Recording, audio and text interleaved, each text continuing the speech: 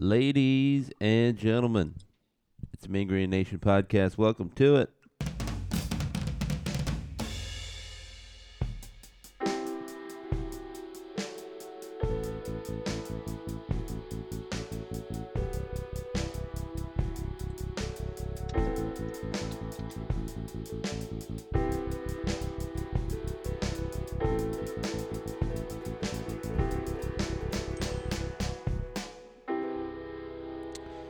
Folks, another week of basketball has passed, and I got good things to tell you, and those good things are that North Texas won both games. Now, if you're one of them people that cares about aesthetics, and you're like, well, I want them to make 57% of their shots, and I need them to make, hold the other team to 41% shooting every time, or else. Well, it didn't work out that way. But nobody cares, right? I mean, the long and the long story of the season, nobody's gonna say, "Oh, well, you kind of struggled there in the late first half, against UTSA."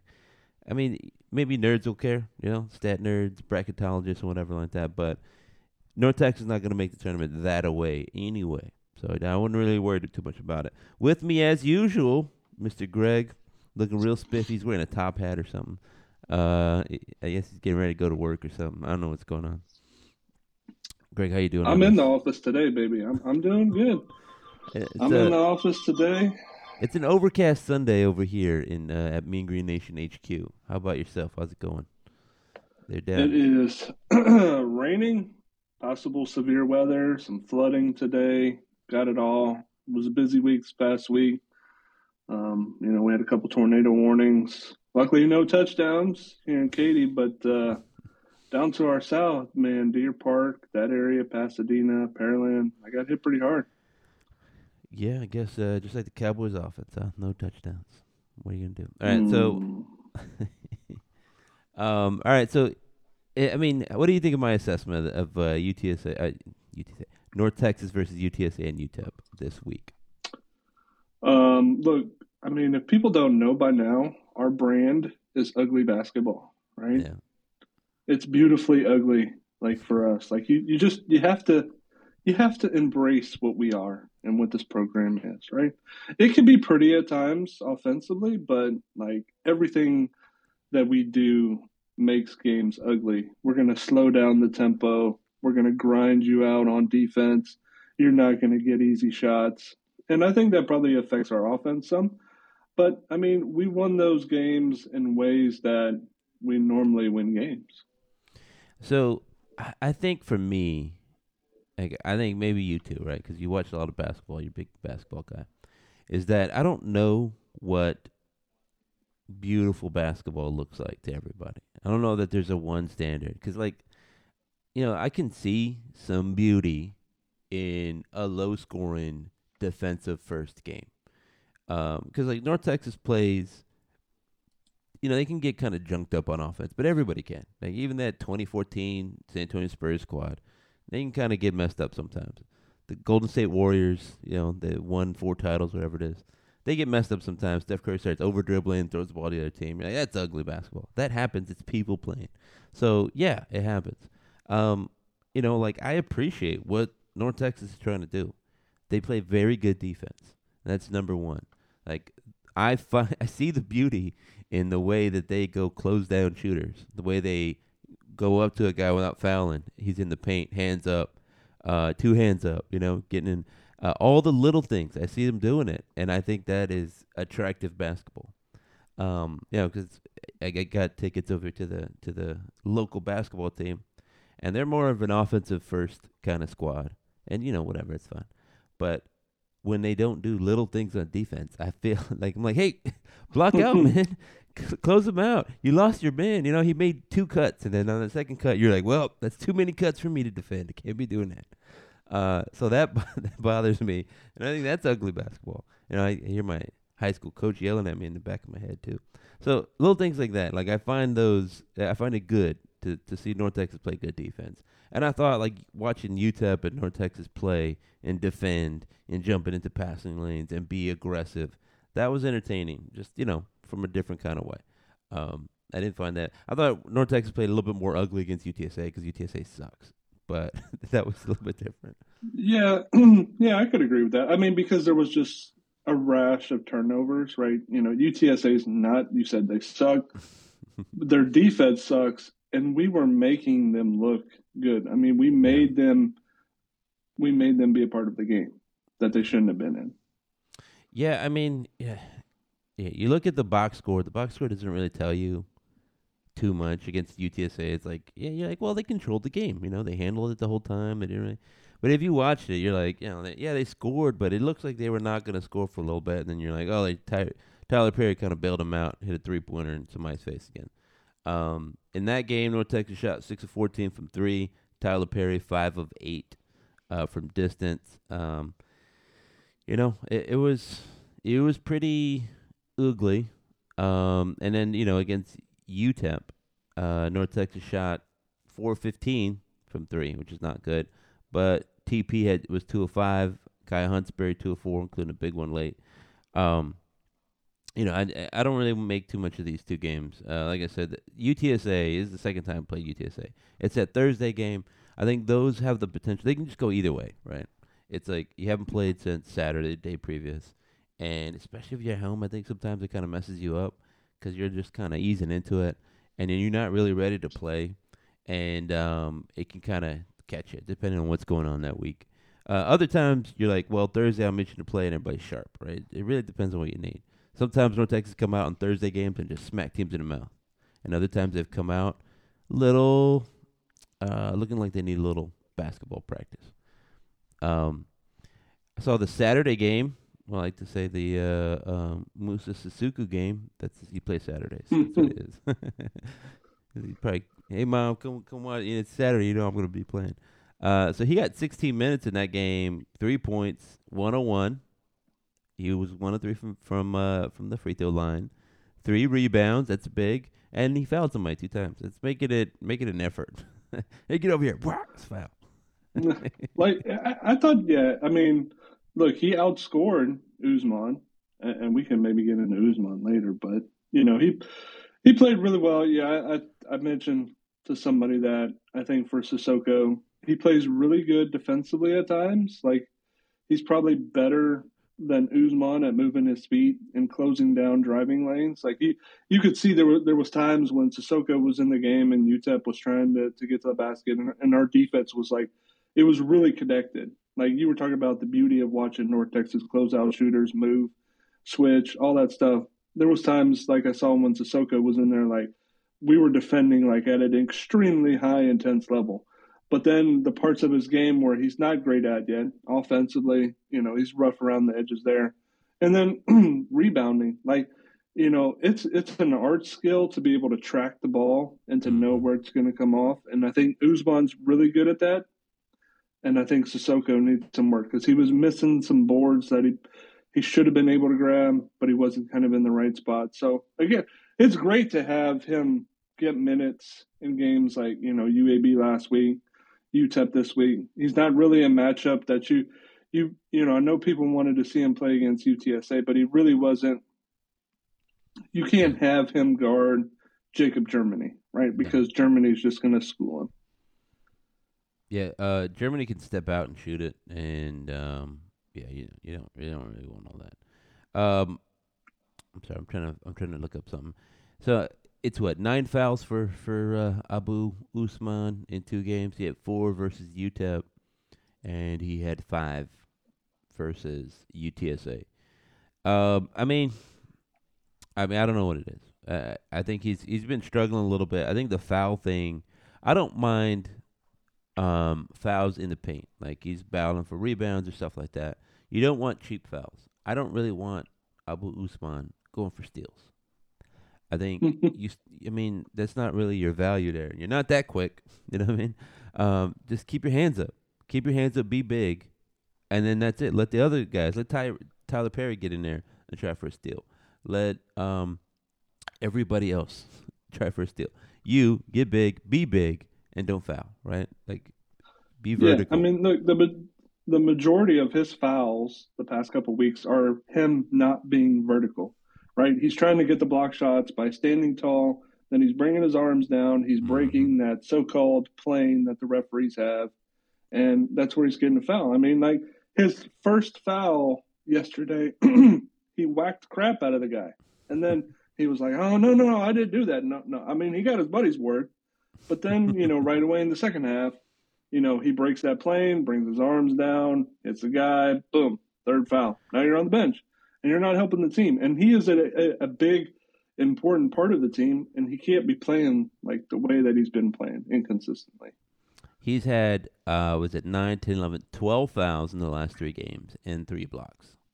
So if that were a little bit more like the Jamarian Sharp, where he was averaging 4 or 5 blocks a game, I'm like, well, he's changing the game in there. But you're not. You're not changing the game when you're getting 9 fouls and only 2 blocks. The juice is not worth the squeeze. You're gonna get a block if you just stay big, and you can just get a little tap block, and that's fine. It's better on a highlight reel to get a block. It's much more effective for the team if you're out there and you're just being big. I think it's number one. If you're a big out there and you're like, how can I just be big? Be big. It's hard to shoot over a big with your hands straight up. If you don't have springy legs and you're not just flying up there and have a quick double jump, you're not gonna get a whole lot of those kinds of blocks, and instead you're just gonna get a lot of fouls, right? Um, and it's the thing, with him. He's always getting. I think I'm looking at the 4 and 5 fouls. There's like 7, 8, 9, 10 of them, in the last year or two. It's got to change, or else North Texas is not really gonna do too much. Or maybe the positive way is Sissoko's going to take his minutes, and he did this time. He had 16. Abu had 12. Now, I Yeah, mean, but then there's like things for Sissoko to work on, and this, that, and the other. But yeah, you can live with some Sissoko minutes. Like he can buy you some time, but like where the hurt comes in from Usman not being on the floor is offensively. He's such a huge part to what they do because he creates those paid touches. He creates the double teams. Although, why would you double team him now if you're an opposing coach because he's kind of struggling? But I mean, those are the things that he's capable of doing. He provides us a scoring threat in the low post and allows us to space the floor. If you don't have him out there, you don't have to guard Sissoko in the post. You can sag off of him. He hasn't showed that capability where he's gonna really hurt you as an offensive player. So and we don't have that other like you had Thomas Bell before where he could be that secondary scoring threat in the post or primary. You don't have that. You have Aaron Scott who's more of a jump shooter, gets rebounds, puts it back.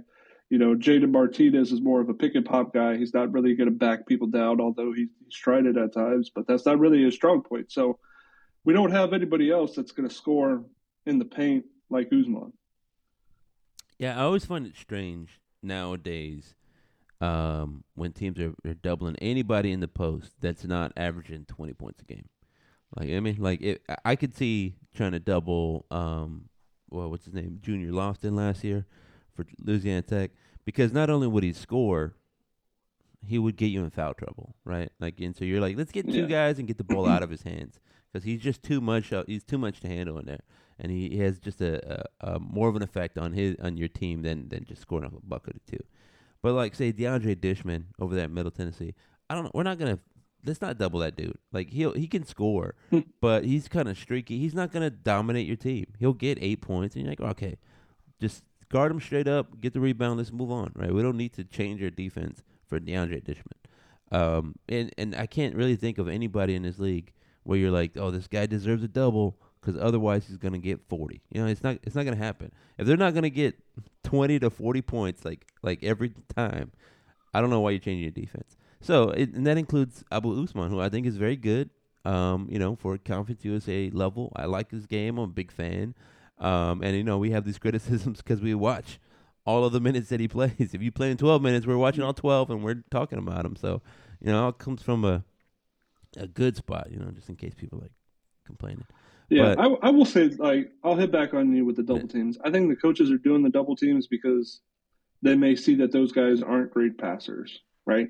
Mm. So maybe they're trying to draw some, drop a steal here or there. So Yeah. I could see that, but I understand what you're saying too. Like, there we do have a lot of good centers in Conference USA, Fielder, but you can't really double Fielder because he's such a great passer. You Yeah. can't really double a guy like Golden either because he's also a good passer. Khalifa, same way. So I understand what you're saying, but I think there's some benefit to doubling some of these guys at times. Yeah, I was gonna get to that point in a little bit. He had 7 turnovers, Abu Usman versus UTSA, and I think that's kind of where they're trying to get him out of it. They like Mac talked about how like the right way to pass. He had 3 turnovers versus Western, and Mac was complaining about the way he's passing. He probably could have had more, and some of those passes out of the double team were not so good. And I think you're right. You trap a bad ball handler, right? Not because he can score 20, but you think you can get the ball. Um, but yeah, I mean, I think that's risky, and I think there's a lot of times when he's kicking the ball out and he's hitting them, and guys are getting open shots, and I wouldn't do it. Maybe that's just the kind of coach I would be. Like, we're not doubling anybody, man. We're gonna D him up. We're not gonna bail him out. He's gonna have to get points, and we're gonna when he misses. I want my best trash talker to talk some mess to him. Be like, yeah, we'll let him do that all day. Just keep yelling Brick City at him or something like that. Hurt his confidence. That's the kind of coach I would be. Teams would hate us. Anyway. Yeah, because I mean, Usman's that guy that he will take that, right? He will take he. You can't really. He's the one guy that's going to fight everybody on the team, right? He doesn't seem like. I mean, like he seems like a very happy individual. Like I'm Yeah. sure he's a great kid and everything, but Yeah. like the dude he will go down fighting for his teammates Yeah. and himself. Yeah. All right. So 2 wins. What they got? The Texas two-step. I forget how they were advertising it. Decent crowds. I thought there was like 4,000 versus UTEP. That's not bad. And I don't know what the attendance for the UTSA game was. Good student But they had attendance. 1,200. Yeah, they Yeah. had 1,200 students for UTSA. Yeah, that was good. Like a lot of that. Next up is a week off. Then you play Saturday Fine. at Rice. Finally get some time off, right? Give Yeah. Tyler Perry some time to heal. I mean, again, I think there's a little bit there where you're like, well, is he gonna take this edge off? He's been balling out, right? He's at what? I forget his last few games, but right now he's shooting 46% from three, which is ridiculous. And then I think from two it's like 43%. He's just almost. I think there was a stat, 45, 45, 45 or something like that. Anyway, he's balling out right now. His offensive rating, according to KenPom, 124.4, which is 66th in the country. He's our best player, and he's playing like our best player. So I know there was some question about that. Can he do it? I think he's answered that. Can he do it in the postseason? That's the big challenge for any best player. There's a different level of criticism reserved for them. It's a special area. If you're not if people don't look at you and say, "Well, you didn't do it when it mattered in the playoffs or in the conference tournament," yeah, it's a criticism, but it's also reserved for only the best players, right? Nobody's saying that about Matt Stone. You know what I mean? Like Matt Stone, everybody loves Matt Stone, but we're not like, man, can Matt Stone do it? Will he be able to carry? Nobody's saying that about him. And if you're good enough, you get a different level of criticism where people are like, "What? Oh, he didn't carry him. He only scored 30 points, but they lost." That's it's only if you're good. If they talk about you that way. I mean, he's probably the front runner for Conference USA Player of the Year right now. I don't. I think with Jelly Walker's injury, it's opened the door for Tyler Perry to take that step in, and there really hasn't been. I mean, you have John L. Davis down at FAU, but I think like he's going to be that Sixth Man of the Year award winner. But other than that, it's like, okay, so you're looking at KenPom has the top 5 players in Conference USA, and number 2 is Kobe Williams at Louisiana Tech. Well, I mean, he's not winning Conference USA Player of the Year. Louisiana Tech isn't great. You have Jordan Walker at, Jelly Walker at UAB, and maybe he'll get back, this week and have a strong closeout. But I still don't think that that's enough to close the gap with Tyler Perry. McKnight at Western Kentucky. Western Kentucky, they're at bottom 2 team, and then Khalifa at Charlotte. There's no one player in Conference USA that means more to their team than Tyler Perry does at North I Texas, agree. right? So you could say it both ways. He's the most important person, and he's the most valuable player in this league. Yeah, UAB went what 3-2 without their guy, and they did lose their last three with him on the court too, right? I think the one thing, if you're criticizing Tyler Perry, is that he doesn't score at the same level. A lot of people still like old school stats, and they're like, how many points did he score? And it's fine because points is how you. Nobody says, well, efficient shooting percentage. That's whoever has a more efficient shooting percentage wins the game. It's the most points. So if you have a point getter, that matters. I think Jelly's still averaging the most points in the nation, or like top four or something like that. But you look at his stat line, right? Last 5 games he played, 28-5. I think he got out early in that game. 21, 31, 25, 25. He had 4 straight games he scored 25 points. Tyler Perry, very good. He plays in a slower system where we're not putting up a lot of shots, but he's taking all the shots for the team that shoots. 18, 21, 10, 18, 17, 18, 21. It looks lower if you're just looking at that number. Like, this guy's scoring 25 to 30, and you're scoring 18 to 20. But they're huge. They're big 20-point games. And like he only scored the 10 at UAB. Whatever. I think Tyler Perry is clearly Conference Player of the Year for a lot of reasons. He, like you said, he's the best player on the second best team, and I think that's big. And like FAU plays a different kind of ball where they spread the wealth, and that's helped them. Like, John L. Davis is doing the scoring, but that dude just kind of came out of nowhere. He doesn't have the same kind of usage rate. He really gets the ball after a few ball movement things, and then attacks, and then scores. It's kind of crazy, but he is balling out. He's shooting 45% from three.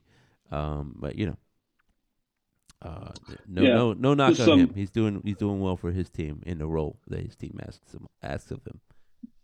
Those high level stats, the on off splits. Yeah. For Tyler Perry, positive plus 24. Jelly Walker was like a negative 0.8.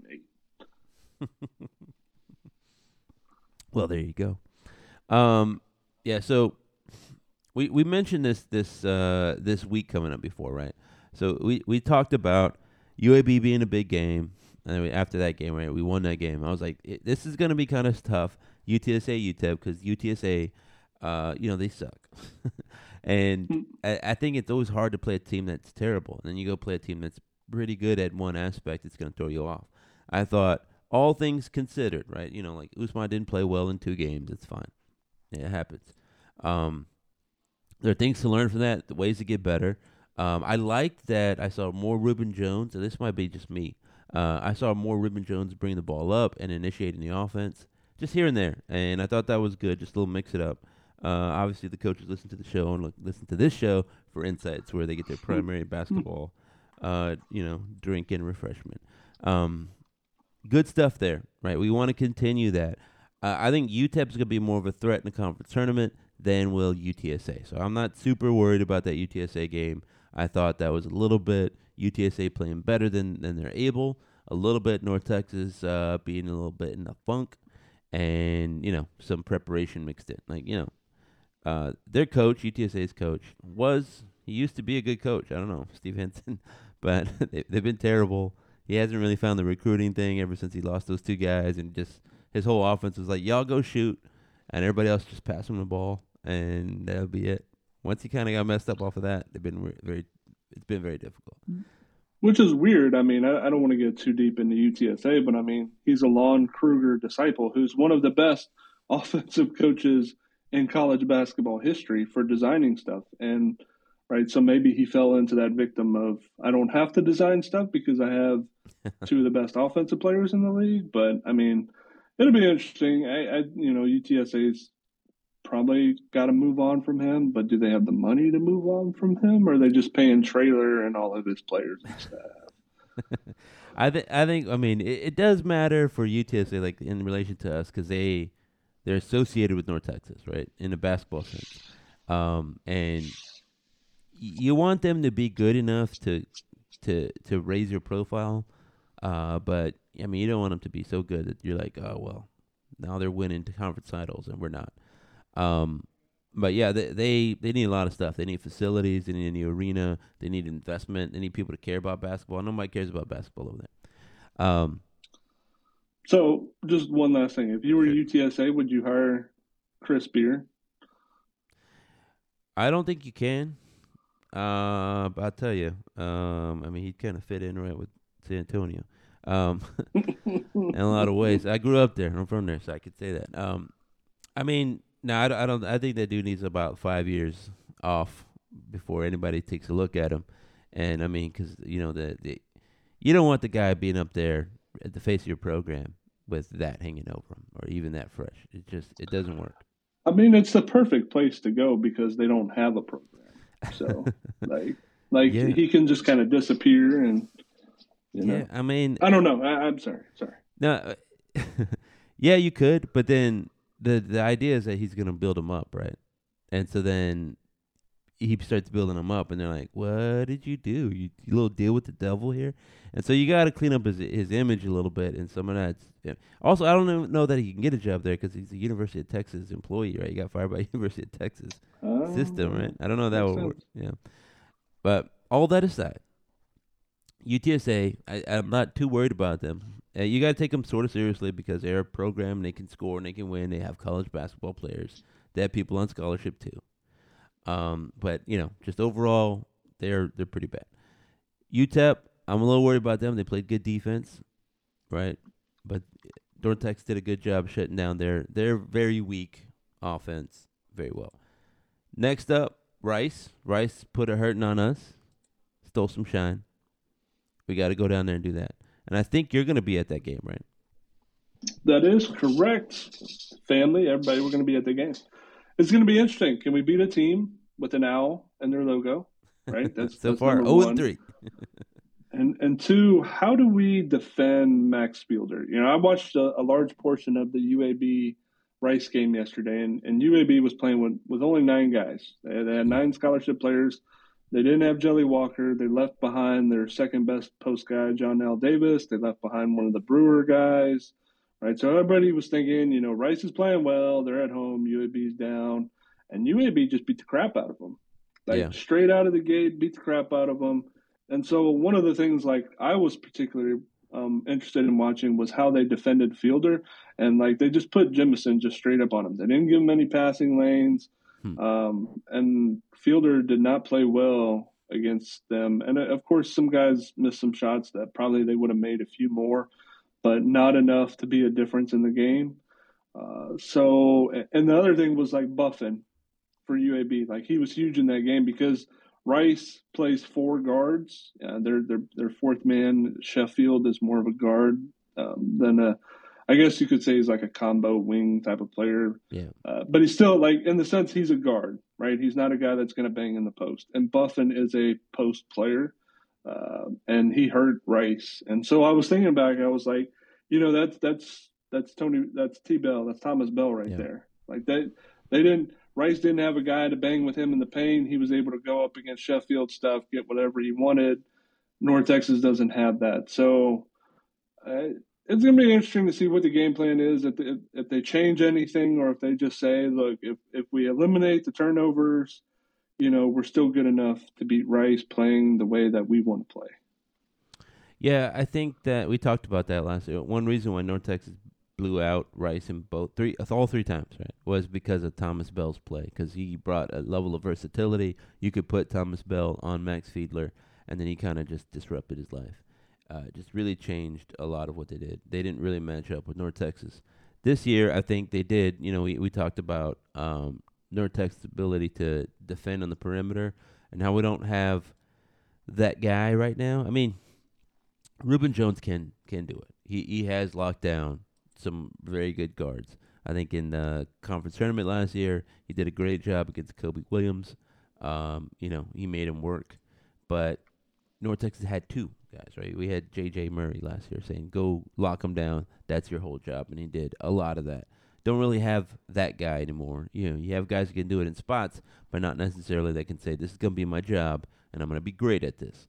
Whatever. a change of philosophy. You only have 5 guys, right? So you got Rice, and that's really the only game to talk about. We'll talk a little bit about the next the next schedule coming up. UAB, Charlotte, Louisiana Tech. That's big. UAB obviously at home. No team in that series in the last 9 games has won at home, so that's a chance to right that wrong, I suppose. Ken Palm has us winning that one. Charlotte is doing some stuff. I'm not super high on them. Rice beat them. Did they beat them at Charlotte, or was that in Houston? That was in Houston. Yeah. And then Louisiana Tech. We talked about them. They got to the foul line a lot. They drew a lot of fouls. North Texas won that game, but only just.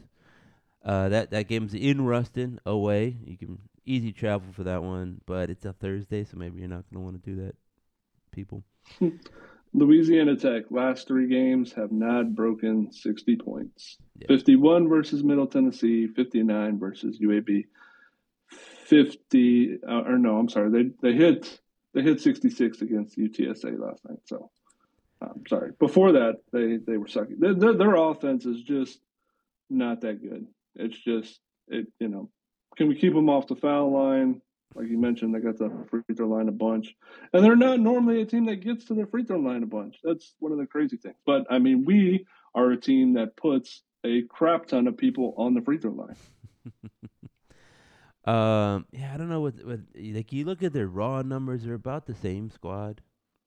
In rankings and all this other stuff, but they just don't look like a good team anymore the way they did last year. And somebody just, you don't have Junior Lofton. I guess you look very good, like a very good coach if you have a great player. Yeah, hey guys, we're gonna give it to Kobe Bryant on this play. What do y'all think? They're like, yeah, that's great idea, coach. All right, so this coming up, I think Ken Palm has us winning everything until we go to Charlotte, just in terms of advanced stats and stuff like that. My gut says we beat Rice and we kind of right that wrong. I'm a little iffy on the UAB game. Sort of depends on what brand of basketball UAB is bringing. They seemingly have a different roster every night, and then varying levels of play within that roster. Charlotte, I know almost next to nothing about them. I haven't watched them a ton. I've seen little bits and pieces.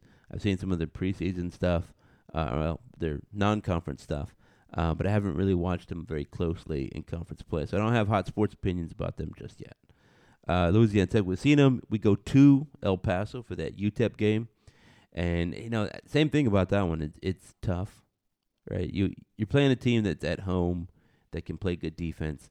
I think that makes those role player guys, like all of a sudden the basket gets a little bigger. They get a little bit more confidence, and they feel good. And so maybe they don't score just 42 points, right? It's always kind of iffy there. And then finally, Middle, and then Western. Western's kind of fallen off a little bit. They were playing well, but then they just, hit a wall. Yeah. That wall was Rick Stansbury coming back. They won 3 in a row, right? UTSA, UAB, and then FIU, and then they lost to FAU, right? And then they lost to Louisiana Tech in overtime, lost to Charlotte, lost to FIU again, and then they lost to FAU a second time. It's bad. They get UTSA again. UTSA is a pick me up. Hey, you're on a losing streak. Go play UTSA. You'll be fine. And then then that's it. They are struggling. I'm still concerned about them because they're talented, right? Right. They might be the most talented roster in the league. Yeah. They might be. Well, Frampton's some reason, out though. So that means. Oh, okay. Yeah. Okay. Yeah. So you lose a 3-point shooter, and that does affect their offense. But still, even without that, okay. So maybe they're definitely a top 4 roster, even without Frampton in Conference USA. There's FAU's probably number 1, UAB's probably number 2. You can make an argument like North Texas, Western Kentucky, those, and then maybe Middle Tennessee, right? And then Rice, somewhere in there. I think those rosters are all very similar. But then you start breaking it down even further, and it's North Texas rises to the top because they have the better coaching staff out of all those. And then, maybe, if you had to take between Stansbury and Para, at Rice, like, ooh, who are you taking? Like, I might take Para. I mean, because I have no faith in Stansbury, Well, if and you're recruiting, maybe Stansbury. If you're coaching, then yeah, maybe Scott Pera. okay, so I mean, Stansbury is a slight tick above Tony Benford in the fact that he can get a little bit out of his guys that he recruits very well, but he still can't win anything.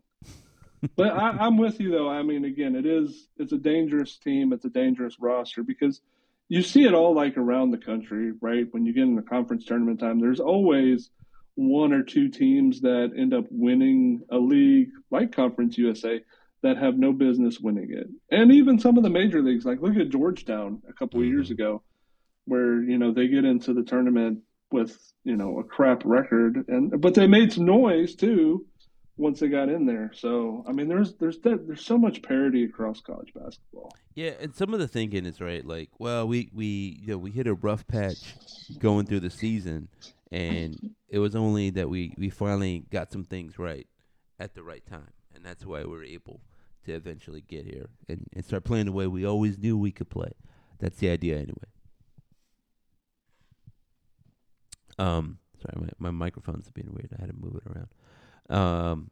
So that's the schedule, right? There's what 8 games left. 8 games in this one.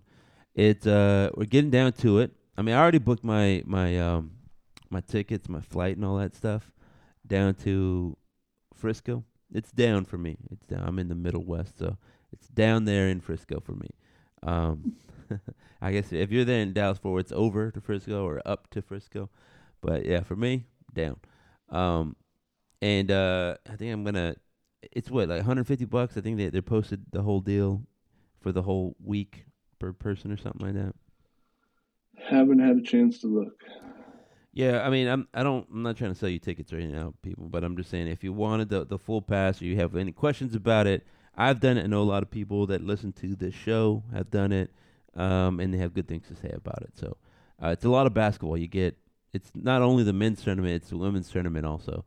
You get good, exciting basketball live in person in a pretty decent looking space, right? They always they always throw a little curveball at you, and whatever you think it was going to be configured up, like hey, the band's going to be here. They switch it up on you at the last minute every year. Every year it's been that way. They're like, yeah, we were actually going to have the bands here, but then we couldn't because we didn't have ADA access. So now the bands have to be there, and it just whatever. So you'll at least be sitting in the stands.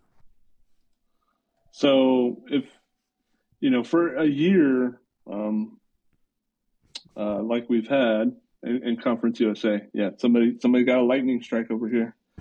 Hopefully their house is okay. Um, Conference USA, number two in all the conferences in close game percentage. That would be 4 points or less or overtime, right? Number Yeah, one is the Big 12. yeah, So, a lot hey, of parity there. go to Frisco. There's going to be a lot of close games because, I mean, outside of UTSA, everybody is kind of dangerous. FIU's finding their place. We said some stuff about Western Kentucky. You said stuff about UTEP. Charlotte's better than they've been. Louisiana Tech, yeah, but they still got good. There's, Kobe Williams, like I mentioned before, is playing at a high level. There's still Crawford, right? And then there's everybody else. There's UAB. What's Jelly? What are they like with Jelly Walker back and actually playing defense? They've played defense the past 2 games, whereas before, like they had played no defense against North Texas. They played no defense against some of the other teams, and they get FAU, I think, this week, and a potential Jelly return there. You get Rice, who's got an old roster, an old veteran roster, right? And then you got Middle Tennessee with all their length and athleticism. So, like, it's going to be, I think, some really good basketball in Frisco and a lot of tight games coming down to the wire. Yeah, I know we're into January right now, but it's coming up. It's coming up quick. Like next thing you know, it's gonna be February, and then you're gonna be like, you know what? I hadn't thought about going. Let me ask my wife. Um, it's funny. So like, I have to, I tell my wife about it. Like we're finna go this, that, and the other, and she has to do the booking. And it's a joke about this, right? Because I was like, yeah, I can do it. She's like, no, you're gonna pick some stupid hotel, so I have to pick the hotel it's gonna be. So I just tell her the dates it's gonna be, And she, at this point in our lives, she don't even ask me what hotel I want to stay in. I don't know. And so there's a joke, everybody's like, oh, my friends are like, oh, you don't even know, your just wife knows, she just does everything for you. It's because she doesn't tell me, She has hot sports opinions about what hotel we're staying in, and I don't know until it's time to we landed. She's like, what do you need to know for? I know where we're going, and that's it. And I was like, all right, whatever. And you know what? That's fine because I just show up. It's fine. I don't really need to know. It's like flipped in our household, like because I'm the traveler, so I'm the one that has to book it. It's my thing, it's my hobby. So you find the hotel, you book the transportation, but you also better provide some entertainment for the children and myself. That's not necessarily the basketball. Like I've got to get something out of it in this trip. I got to get mine. Is kind of her thing with the kids. Let me get mine while you get your stuff. Yeah. So here's the thing. We've tried to arrange some like childcare things happening. We're taking the kids, right? And they always have a good time, but they're kids, and there's only so much basketball they can watch. Like when we went on the Mid South trip, um, the problem with it was that it's a lot of basketball and a lot of driving, and so like halfway through the game, they're like, "Rah," they just can't take it. And so I'm sitting up in the stands with them. I say, "Hey, you sit down. Quit doing that. Don't lick the chair." And just stuff that you find yourself saying as a parent, but it's like an overdrive, right? Like, no, don't yell at that person. Don't ask why they're old. Just stuff. So in this one, we've arranged for some child care there, so that way it's gonna be like my wife said. She's like, I don't love basketball, but I'm there. I might as well watch a little basketball game. You can kind of see what's happening. She'll get into it a little bit. So want to make sure that happens. We gotta pick the spots, make sure we're scheduling it right for maximum enjoyment by all parties, including the children, including my wife, and including myself. Right? I don't want to be like, yeah, it was a great game. Wrote about it, covered the game, and then my wife hates me after. Right? I don't want that to happen. That's not an ideal outcome. So yeah. I hear you. I hear you. And it's also, here's the other thing too. I try to meet up with other people I know, and this is an area of improvement in my life that I'm working on. Right, it's because I'll meet up with them, and then they're like, yeah, some people take it very like the tournament unseriously, right? They're like, yeah, I mean, you don't care about that game, right? I'm like, I don't know, man. It's 1 versus 2. Has a lot of implications for the conference. I want to watch that game. I don't want to, like it'd be cool to hang out, but can we do it before that or after that? Like they're very loose about this stuff. Or I always tell the story. My friend who went to UTSA, I was like, well, I guess you're gonna go to the UTSA game, right? I'll meet up with you during the game, because UTSA is bad. And this is back when Southern Miss was in this conference, and Middle Tennessee was the team. And so he was like, man, this is a great game. I was like, I don't know, man. Like UTEP's blowing them out or whatever it was. I don't know what you're talking about. And like, where are you sitting anyway? And at the time, they had it where you could sit like the whole way around. I'm like, I don't see you anywhere. There's nobody here. And he was like, I'm right here. I'm like, right by the thing. It's like 5 seconds left. It's a close game. I'm like, are you watching Middle Tennessee and Southern Miss? And he's like, huh? No, I mean, there's a team with like a bird and whatever. I was like, dude, do you know what the UTSA mascot looks like and what the colors are? And so I tell that story all the time, and he says he can't and go. And that was the Middle Tennessee loss to Southern Miss. Yeah. So I mean, he thought Southern Miss was UTSA. He thought UTSA like had a fancy black uniform. Oh man, yeah, that's pretty bad. Yeah. I don't let him forget it, and I tell him all the time. I'm like, look, dude, I can't ever. It's gonna be a story I tell every year. It's just what it is. There's somebody that's not really invested in their university. So I told him, I was like, do you even know? Are you sure you went to UTSA? You should. Can you look at your diploma again just to make sure?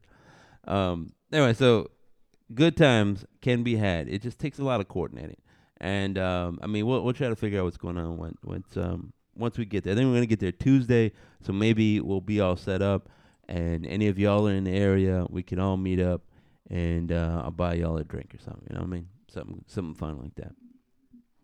And are we about? We're nearing the end of the show. It was only a 2-game week. Do you have? I'll give you a chance to do some football talk. Do you have any hot sports opinions about football? Eric Morse is. They're doing well on the Like, recruiting trail, so to has speak. his staff been at home at all in the past like two, 3 weeks? Like every time you look on Twitter, like, hey, Coach Gary, he's in Houston, he's in Austin, he's in Waco, he's in East Texas. Like every single one of their coaches is like just gone. They're on the like the recruiting budget. I mean, the hotels. These guys like it's different than Seth Luttrell. They're putting in the work, right? And you love to see that now. And maybe they're not getting the high potential guys that we would want to see, right? There's maybe some under the radar guys, and I was talking about it with somebody. It was like, I'm okay with under the radar guys as long as like maybe they were a two sport star, they run track, or they're like a multi-positional athlete type of person. Because I Yeah. think like those type of guys you can take a risk on because maybe they haven't found their right place or had a ton of good coaching in the right place. Now you're going to put somebody like the guy that they got from North Shore that was, punt returner, safety, and quarterback play because North Shore's quarterback went down with injury. Now he's going to be a safety. He's going to get just safety coaching, and Yeah. he's going to get high level safety coaching, and so he like becomes an even better player, right? So I think that's okay with me. There's a few guys like I hope they get the kid from South Oak Cliff, the corner Starling. They're in the battle with UTSA and Texas State for him. I think like that would be a major win for this staff. But it's refreshing to see them putting in the effort on social media, putting in the effort out there with the coaches, the staffs, schools, players across the state of Texas. Like that's good to see. And so yeah, I mean, So I think two things about it, right? Because I think it's easy to say, well, Seth Luttrell's staff didn't do this. It's not a one-to-one comparison, and I'm not by any means defending like Seth Luttrell and their staff.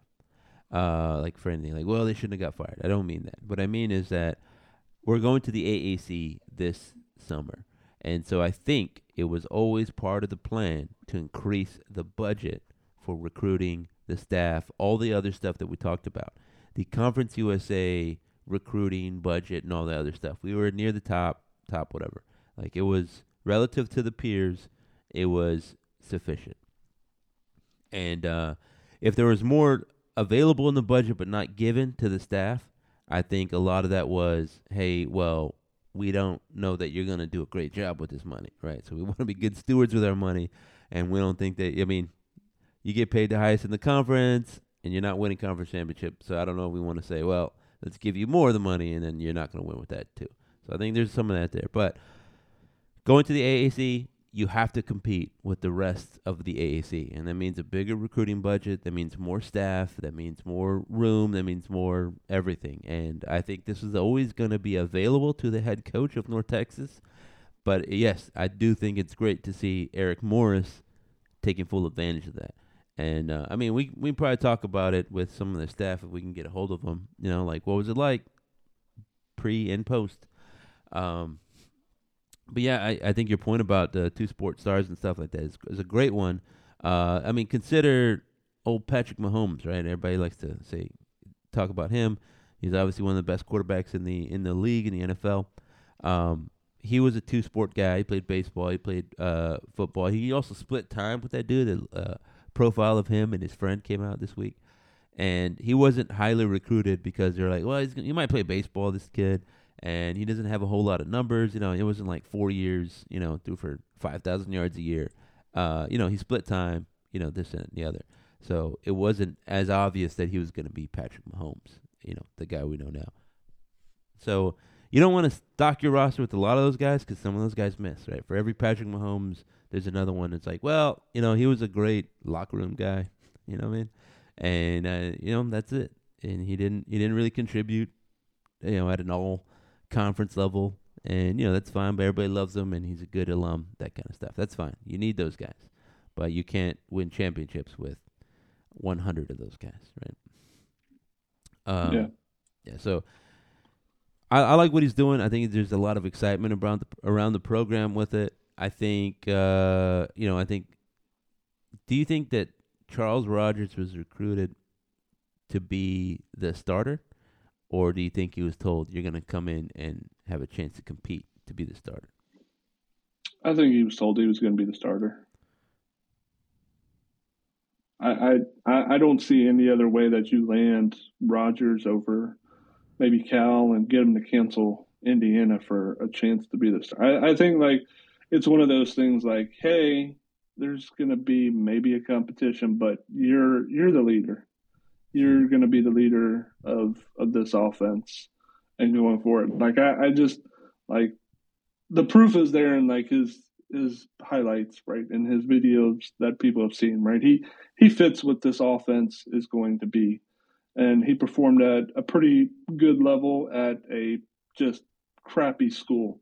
Like when he's, I don't know if he had the chance to watch the interview with him and the Mean Green Show guy. So no, like talking about how he's living off campus and he doesn't get meals provided to him because of that. He didn't like they didn't have a training staff. It was all like intern, like GA type of guys. Like I mean, so I just he's overcome a lot. I think he's going to be the guy. Yeah, and so I think even if he doesn't win the job, it's possible, right? He doesn't win the job. Um, I don't hate the current staff, quarterbacking staff. Like I think Grant Gunnell had a lot of talent, showed a lot of talent, showed a lot of things, threw for a lot of yards in high school, that kind of stuff. And I mean, I still don't know what went on in the competition that saw Ani win the job, but I thought Ani did a good job in spots, and I think if there's anything superior, that's obviously superior about this staff versus the old staff, is that there's some guys that played quarterback or played in the system or played wide receiver, basically played in the pass game, that have a more recent track record with the kind of success that we're looking to have here, And I think that gives me good feelings about it. Like, I think it's going to be Rodgers, but if it's not him, I don't think you should be concerned. I think it's good to bring in talent. It's like you look at Western Kentucky, right? They got Dagey in there, and then they got what's his face, Austin Reed. And Dagey lost the job, right? He was the name guy, and you're like, well, what happened? This Division II guy won it, and that dude ends up leading the nation in passing, right? And then you end up paying him like hundreds of $1,000s NIL deal to stay, and you're kind of begging him to stay. Please, Austin Reed, don't go. Stay here a little bit longer. So things like that can happen, right? It could be the guy that you're like, I don't know about this guy. He's just a guy, right? But that guy becomes the guy. So you never know. It's a competition, and competition will reveal the best. It's why you want you want to go against somebody with talent because that'll show what you have. Right? It raises your game a little bit. So that's what needs to happen. Yeah, look, if Gunnell beats out Rodgers, then I mean he's going to do it in a way like that he deserves the job. Like Yeah. I mean, Reuter beat out Ani, but did he really beat out Ani or did he not beat out Ani? Like I think there was maybe some question marks, at least in my mind, on that competition. But this one, like knowing or what we know about Eric Morris and the staff, like they understand quarterbacks better than the previous staff did. So like whoever comes out of that competition, I'm going to have some faith behind that decision. Yeah. Yeah. That's it. I mean, that's exactly it. It's like from Cam Ward at Washington State, who I thought did well in his first D1 FBS year, and he did very well at the FCS level. And everybody that they found, right? I think they're very good at identifying what a good quarterback is. Eric Morris played a receiver. I think he has an idea of what a good quarterback is. Also, depending on who's throwing him the ball, he's like, man, I've seen guys that can't throw the ball, and guys that can. He's seen it. So I feel good about that. We haven't really written about like a lot of the stuff that they've done in recruiting, but it's like offering guys a lot of that stuff. A lot of it's just excitement, and I think for the most part, the fans are excited. I don't expect that it's going to happen this way every time, because I think going into next year, the early season signing period will be filled up quicker, right? Morris said he didn't want to do that this time. He could have, but he wanted to take his time and make sure they're building relationships and finding the right guys and all that other good stuff. I mean, the thing you say when you didn't get it done, right? Like, yeah, I know everybody's expecting it to do now, but I'm actually going to do it later. In reality, you want all the best guys signed early and not later, but whatever. But I'm glad that he was smart about the circumstance, and that they're out there building a little name for themselves, and I like it. I mean, they made some big name hires, and they have those guys showing their faces, taking pictures with a lot of high school coaches, and I think that has to be good. Greg's nodded his head. Also looking at lightning strikes. And I think work just called me. So, ladies and gentlemen, I think we're going to end this show right here. I had a few more things to say about recruiting, but, you know what I'm saying, real life is calling. Greg, is there anything else you wanted to add before we wrap this up? No, I mean, like, we're about to, Wednesday's February, and I mean, we're heating up in college basketball. This is the peak time that we're getting into conference races coming down to the wire. Like, you know, it's an exciting time. And for me as, you know, a college basketball fan and a North Texas fan, I just can't stress how much like it means to me to be able to have a good basketball program like we do, and for them to perform at the level that they do. Yes, we're critical at times. I'm critical on Twitter and whatever, but like I'm appreciative of Grant McCasland, the guys, the program that he's built, and allowing us to be critical of them. And it's not like the coach that we will not name before. It was really, I'm happy to see the students being there because I think that's going to drive the future of the program, right? Those people are going to become possibly season ticket holders to basketball down the stretch or down the line after they graduate and coming back. And so hopefully, we'll get a new arena with them. So at the end of the day, I'll wrap it up. Happy that we have a good basketball program and hopefully they're ready to go for the stretch run. Yeah, same. I echo all those statements. We need a 5,000 people arena basketball squad because there was 4,000 people there. 4,000 people in a 5,000 seat place looks like a packed house and gives it a different kind of atmosphere. I think that would be great. Ladies and gentlemen, we're done. Go Mean Green.